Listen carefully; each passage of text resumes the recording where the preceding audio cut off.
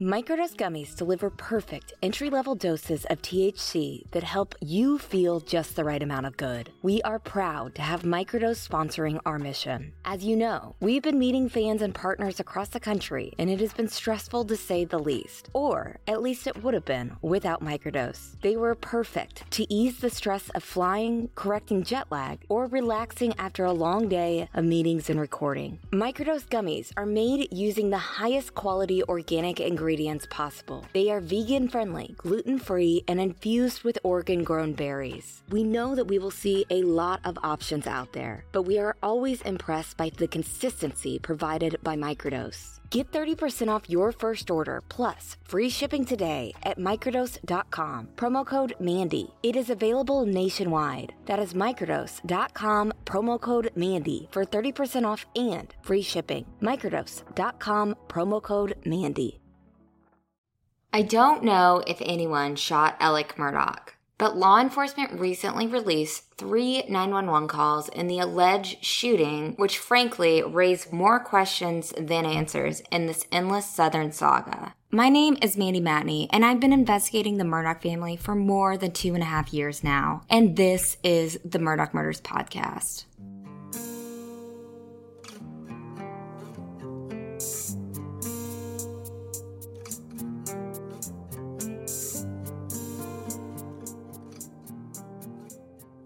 Previously on the Murdaugh Murders Podcast.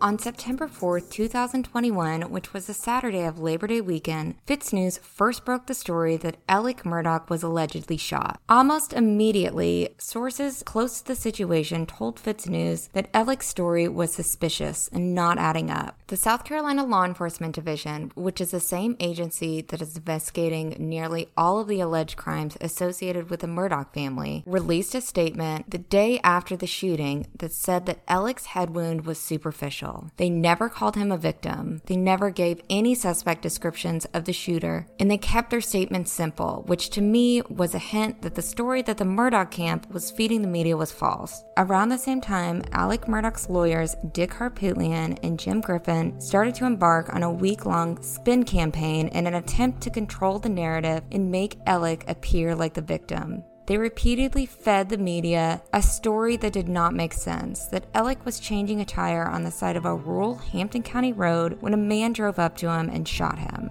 And then things got weirder. On Labor Day, that would be 2 days after the alleged shooting incident, a family spokesperson released a statement saying that Alec Murdaugh was going into rehab and resigning from the law firm built by his family, and that would be PMPED. So keep in mind, the Murdaugh camp was really pushing this opioid addict storyline hard right after the alleged shooting, which they'd never done before.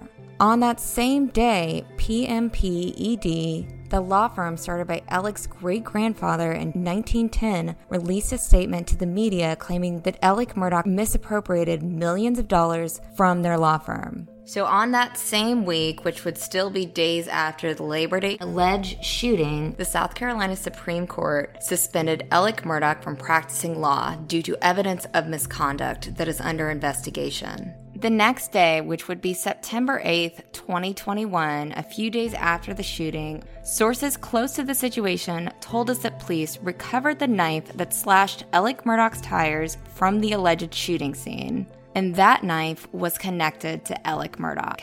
Murdaugh's attorneys claimed that Alec had an entry and exit wound and was temporarily blinded in the shooting. They also told reporters that he was released from the hospital 2 days after the alleged shooting. So which is it? Was it a serious injury, or was he released 2 days later? The injuries certainly were not the only holes poked in the stories coming from the Murdaugh camp this month. They told reporters that Alec was airlifted to MUSC in Charleston, but he was actually flown to a hospital in Savannah. They told reporters that Alec was changing a tire on the side of the road, but the Mercedes-Benz SUV had run-flat tires that he was driving that day. They told reporters that Alec was on his way to Charleston from Moselle, but the road what he was on was out of the way from that route. FITSNews appeared to be the only media outlet holding the lawyers to account and calling out their lies. Everybody else was just running around acting like it was a normal thing. However, the Murdaugh spin campaign was abruptly thrown off course on September 10th when SLED officials arrested 61-year-old Curtis Eddie Smith. Smith was hit with several serious charges, including assisted suicide, assault and battery of a high and aggravated nature, pointing and presenting a firearm, insurance fraud, and conspiracy to commit insurance fraud. In the arrest warrants, we learned that Alec Murdaugh admitted to setting up a suicide scheme so his son Buster could collect a $10 million insurance policy. News of Eddie Smith's arrest broke late at night on September 10th, around 11 p.m., but just hours later, Dick Harpootlian appeared on the Today Show the next morning where he continued to push this opioid narrative. Harpootlian claimed that Murdaugh was trying to get off opioids on the morning of September 4th and decided to end his life. He called this guy who met him on the side of the road, agreed to shoot him in the head, and this fake car breakdown. 30 minutes later, this guy's shooting him in the head. However, Eddie Smith's attorney tells a totally different story about what happened on September 4th, 2021. He received a call from Alec Murdaugh that asked if he could go to Mr. Murdaugh's parents' house and said to bring the truck, which was he understood to mean his work truck. And that work truck made Eddie believe that, well, he was coming to do some kind of odd job. And that's where he first encounters Mr. Murdaugh in a suicidal, very agitated state. Murdaugh was requesting that Eddie essentially assist him in shooting and wanted Eddie to shoot him at that time, to which he refused. And the state of Mr. Murdaugh just continued to deteriorate, and there was a struggle for the weapon that went off at some point. Eddie left the scene, and Mr. Murdaugh was still there with no visible signs of injury. Now, 2 days after Smith was charged, Alec was also charged with 3 felonies in this alleged suicide for hire scheme.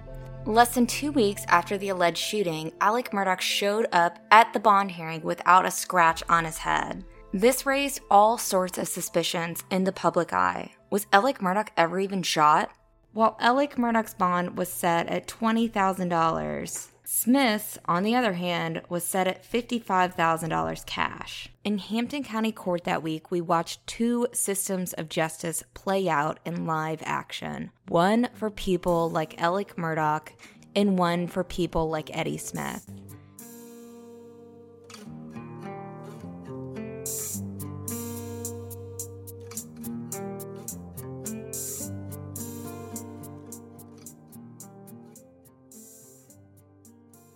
On Friday, October 22nd, the South Carolina Law Enforcement Division, also known as SLED, released 3 911 calls from the alleged Alec Murdaugh shooting on September 4th, 2021. We're going to walk you through all 13 minutes of these calls. The first call we will play is from 2 witnesses who passed by Alec Murdaugh by himself on the side of Salkehatchie Road in Hampton County, South Carolina, which is about 80 miles west of Charleston, South Carolina.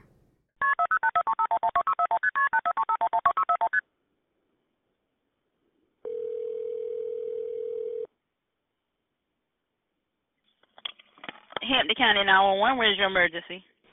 Yes, we're on Salkehatchie Road, and there is a man on the side of the road with blood all over him, and he's waving his hands.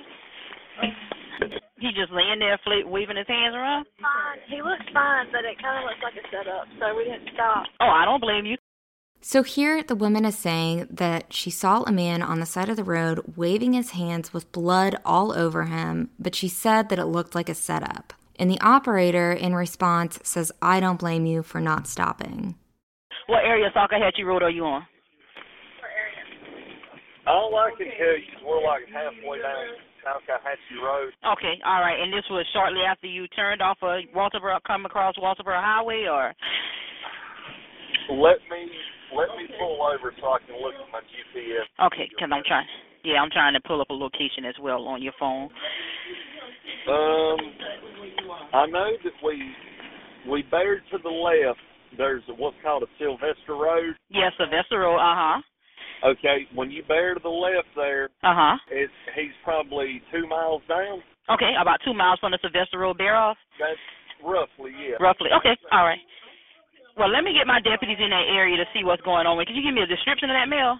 So what's weird about this? The Hampton 911 operator says that she is dispatching Hampton County deputies here. While we don't know what time this call was placed, it was likely around the same time or slightly after Alec Murdaugh called 911, which was at 1:34 p.m. The Hampton County Sheriff's Office wasn't even dispatched to the scene until 12 minutes after Alec placed that 911 call, which is very odd considering that they labeled the call an attempted murder in the police report. It took Hampton County deputies more than an hour to arrive on scene at Salkehatchie Road. I'm going to say he's probably in his 40s. Okay. He's not very large, but he's kind of heavy set, white hair, and it's a black, some kind of SUV, like a smaller Kia SUV or something. Uh-huh. Kia. And it stopped where he's at? So what? You said that SUV is stopped where he's at? I couldn't understand what you said. The SUV is right where he's at as well? He's pulled over on the side of the road. There's no damage to the SUV. He's got the caution lights on. Okay. The trunk of it was open. Okay. All right. Well, let me get my deputies headed to that area. What's your name and a good contact number for you? Bill, I have my deputies headed out that way, okay? All right. So thank you. No problem. Bye-bye. But again, it took Hampton County deputies more than an hour to arrive on scene, which raises several questions. What took them so long to dispatch deputies to the scene, and what took them so long to get there? Hampton is not that big.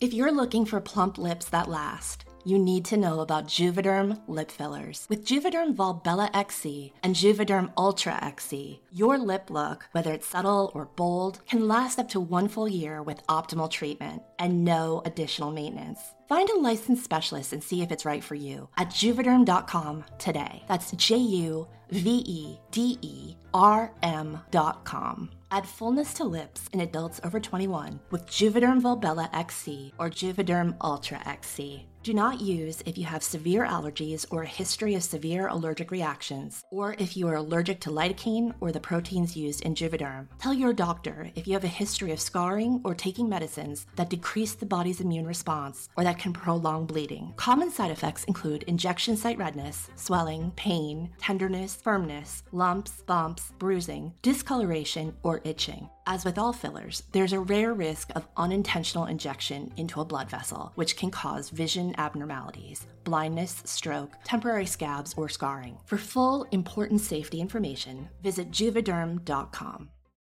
If you thought the only way to get a more defined jawline with natural-looking results was through surgery, think again. Juvederm Volux XC is a non-surgical injectable gel filler that improves moderate to severe loss of jawline definition and can help you achieve natural-looking results with little downtime. Even better, the improved definition lasts up to 1 year with optimal treatment, no maintenance required. Improve jawline definition for a smooth, sculpted look with Juvederm Volux XC. For important safety information and to find a licensed specialist, visit Juvederm.com. That's JUVEDERM.com. Not for people with severe allergic reactions, allergies to lidocaine, or the proteins used in Juvederm. Common side effects include injection site redness, swelling, pain, tenderness, firmness, lumps, bumps, bruising, discoloration, or itching. There's a risk of unintentional injection into a blood vessel, which can cause vision abnormalities, blindness, stroke, temporary scabs, or scarring. Talk to a licensed specialist to find out if it's right for you. Alec Murdaugh first called Hampton County 911 at 1:34 p.m. September 4th. Here is the beginning of that call.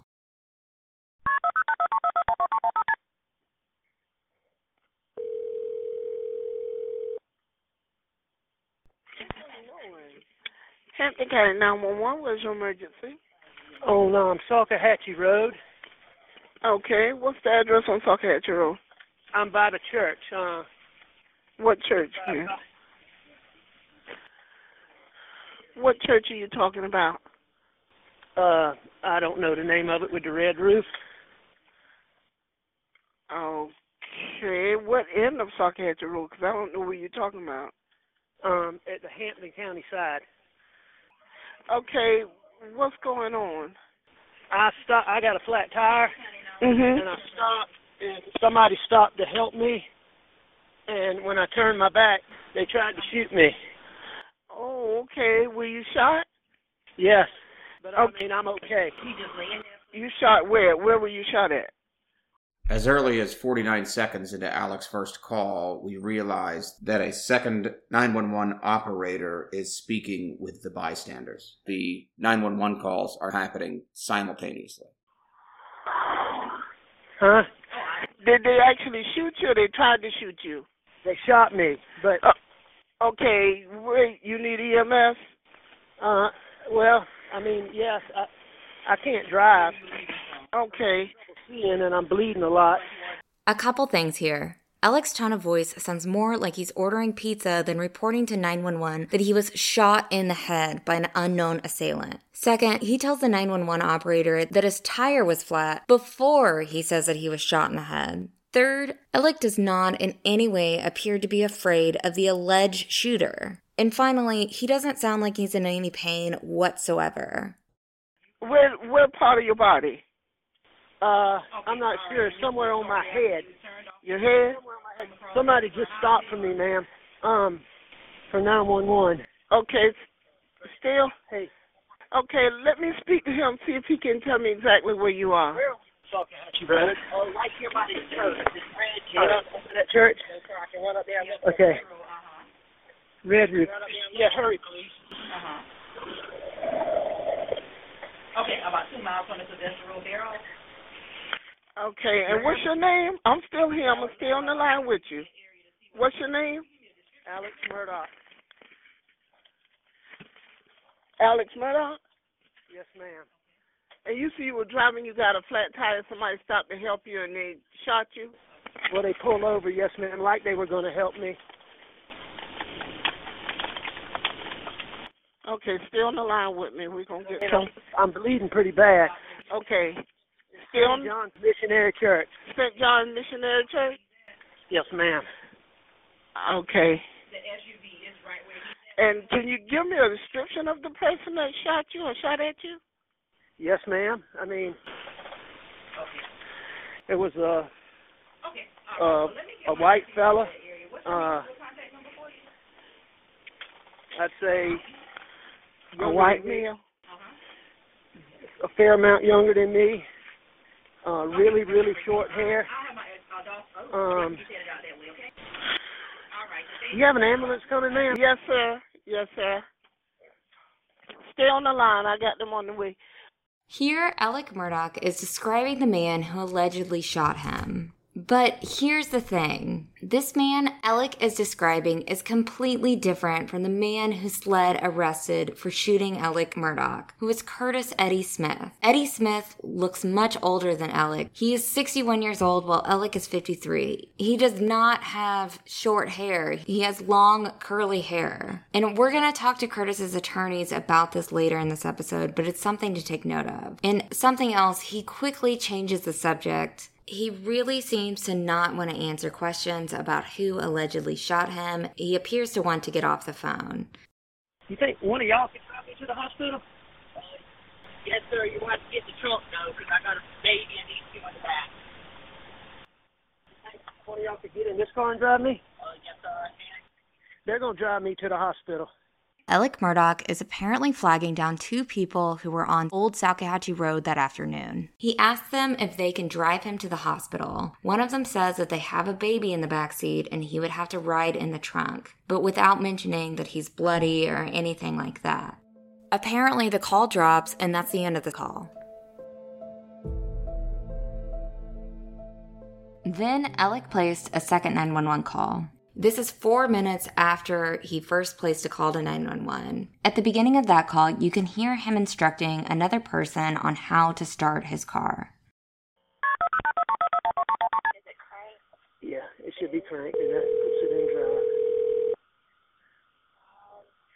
Okay, now it is. 911, where's your emergency? Yes, ma'am, I lost you. This young lady is driving me to the hospital. She's carrying you to the hospital? Yes, ma'am. Okay. And who is this? This is Alec Murdoch. I was on the phone a minute ago. Okay. All right. Okay. He said that somebody's taking him to the hospital. Okay. Oh, you know what? We got a flat tire. Got you, 10-12. Ma'am, I need the ambulance. You need the ambulance? Okay. Are you still in the same location? Yes, ma'am. Okay. Which way are y'all heading? Are y'all driving down the road? No, ma'am. I got a flat tire. Okay. All right. Sit tight right there, okay? Ma'am? Okay. Yes, sir. We're still here. Hold on. We're dispatching now, giving them information. Where are you at? I don't want to get this all over your car. Temple, Old Salkehatchie near the St. John. All right, now they're taking me to the hospital. Okay, so which way are y'all traveling? We're coming down Salkehatchie Road to the Hampton Hospital. Y'all coming down Salkehatchie? Ma'am? Y'all coming down Salkehatchie Road to the hospital? Yes, ma'am. Okay. They said. Is it bad back there? They said that they're coming down Salkehatchie Road heading towards the hospital, but all right, we're gonna keep EMS en route to you, okay? Okay. It seems as though they are driving a white Nissan, which is not his vehicle. Are you coming off of Walterboro Highway? We'll be at Walterboro Highway in 10 minutes or so. They said in about 10 minutes or so they'll be at Walterboro Highway. Mhm.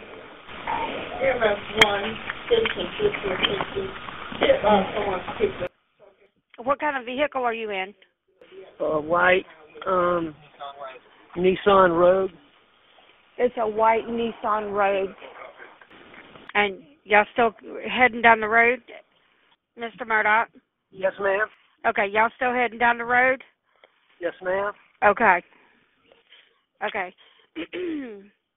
And what's a good callback for you, Mr. Murdoch? We're at Lightsey Crossroads now. You're at Lightsey Crossroads now?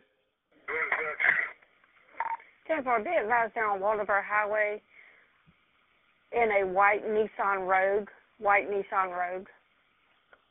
Is the flashers on? Do you have the... No, Temple, at this time they're supposed to 1017 to the hospital. Ma'am? Y'all still on the... Okay. Y'all still 17. Do you have your flashers on the vehicle? Is the flashers on? Is the flashers on? Yeah. Yes. Hotel 12. Your location for the individual has been escorted to the hospital.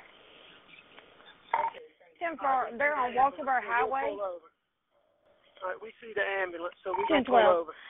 Okay. Tell them we're in the white car. They're in a white Nissan Rogue on Walterboro Highway. They are pulling over. They see the EMS. Okay, y'all stopped? I see them. You're at Walterboro Highway? And where? They're here. Okay. I'm going to hang up now. Okay, then you... At this point, it's at least 10 minutes after Alec Murdoch initially called 911 and he was getting into an ambulance, and the plan was to take him to the Hampton Hospital. CareFlight officials told me that the medical helicopter that transported Alec Murdoch from a landing zone about 7 miles from the alleged shooting scene was dispatched at 1:43 p.m., approximately 9 minutes after Alec Murdoch called 911. So who called a medical helicopter for Alec Murdoch when he apparently had minor injuries? And was Alec intentionally trying to divert law enforcement away from the scene? An eyewitness at the scene of the helicopter landing showed me pictures that were time-stamped and said that the helicopter landed at the scene along Charleston Highway in Varnville around 2:15 p.m. and the helicopter left around 2:25 p.m. The helicopter, which is based in Colleton County, transported Alec Murdaugh to the hospital in Savannah, Georgia. This leads to so many questions. Again, who called the medical helicopter and why isn't that apparent on these 911 phone calls? And what was the point of all of this? Was he trying to end his life? Was he trying to get drugs at the hospital? Was he trying to do something to get the public to feel sorry for him? Or did he want people to believe that drug dealers were after him and his family? Or was all of this just a big distraction from the double homicide investigation? The 911 calls unfortunately didn't answer any of those questions, and neither did the few pages of medical records released by Alec's defense team last week. I don't trust those records, and I'm not going to waste my time analyzing them. We can clearly hear that Alec was not suffering after this alleged shooting, and he told the dispatcher that he is fine. So what does this mean for Eddie Smith?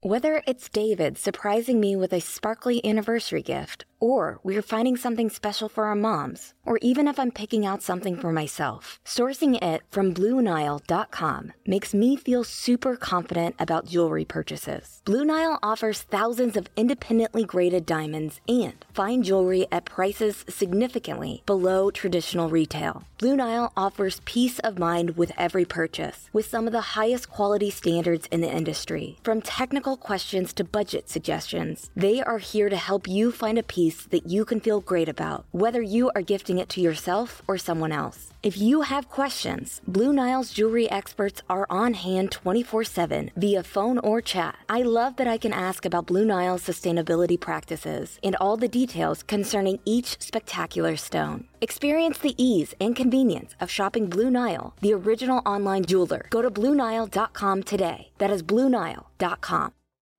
Hey, True Sunlight listeners. I am here to tell you that there is no reason to panic the next time you are searching for the perfect gift. You can now use gift mode on Etsy. Gift mode on Etsy takes the stress out of gifting, so you can find the perfect item for anyone on any occasion. There is a lot of pressure around gifting. I usually have a hard time thinking of gift ideas for David, and sometimes I get super stressed trying to find the perfect thing. But now, with gift mode on Etsy, I can search hundreds of gifting personas and find so many incredible items. David is the foodie in our family, and I found the perfect new knife set that had him smiling and dancing in the kitchen. The other cool thing? Etsy is a marketplace, not a seller, retailer, or manufacturer of goods. Entrepreneurship is very important to us, and we are proud to support the independent sellers and shops on Etsy. Need to find the perfect gift? Don't panic. Try gift mode on Etsy now.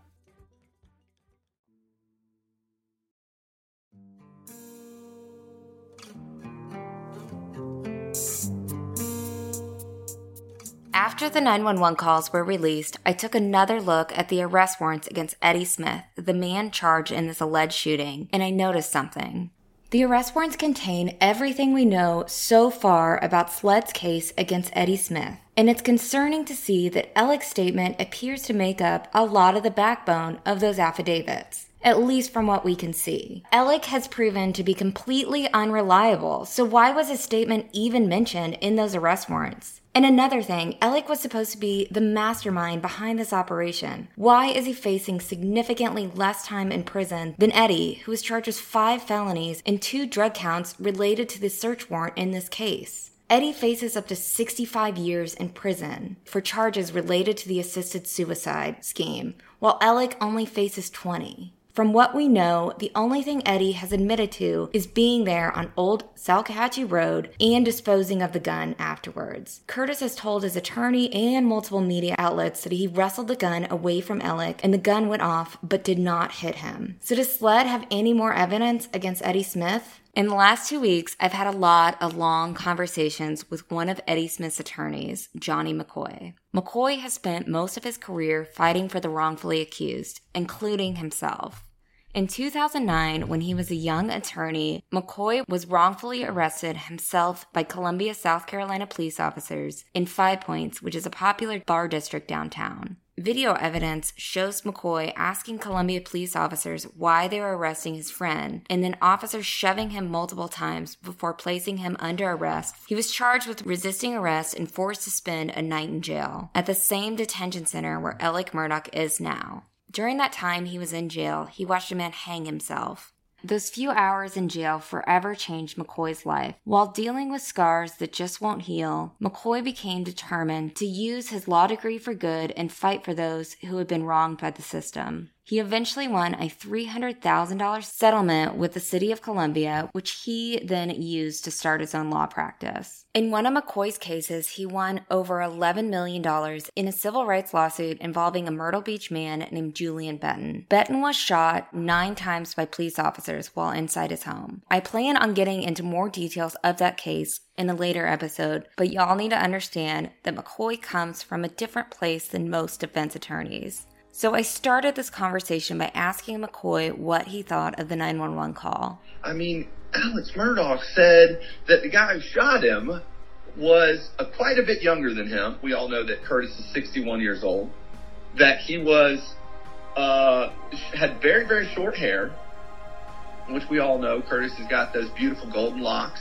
Yeah. And, I mean, at the end of the day, you're watching a mass-manipulating liar con man lying. You're listening to him create a false narrative right in front of your eyes. And for SLED to say, okay, right. But this time, the second story, he said it was a confession. So, the guy looks like, a godlike figure. So if he's saying, all right, this is my confession, then it must be true. And that is the craziest thing I've ever heard of as a criminal defense lawyer. To think that an individual in a position of power can literally say, this guy did something to me, somebody that they don't like. This guy did something to me. And that person to just be arrested based on their words and their words alone with nothing. I mean, there's evidence to the contrary. There's not even evidence, obviously, showing that anything Alex Murdaugh said was the truth. There's evidence to the contrary. All the way through it. There are no text messages. There are no phone calls. There's no, scheme drawn out on maps. There's no discussion about it. Alex Murdaugh was making it up as he went along, including the calling Eddie to the scene.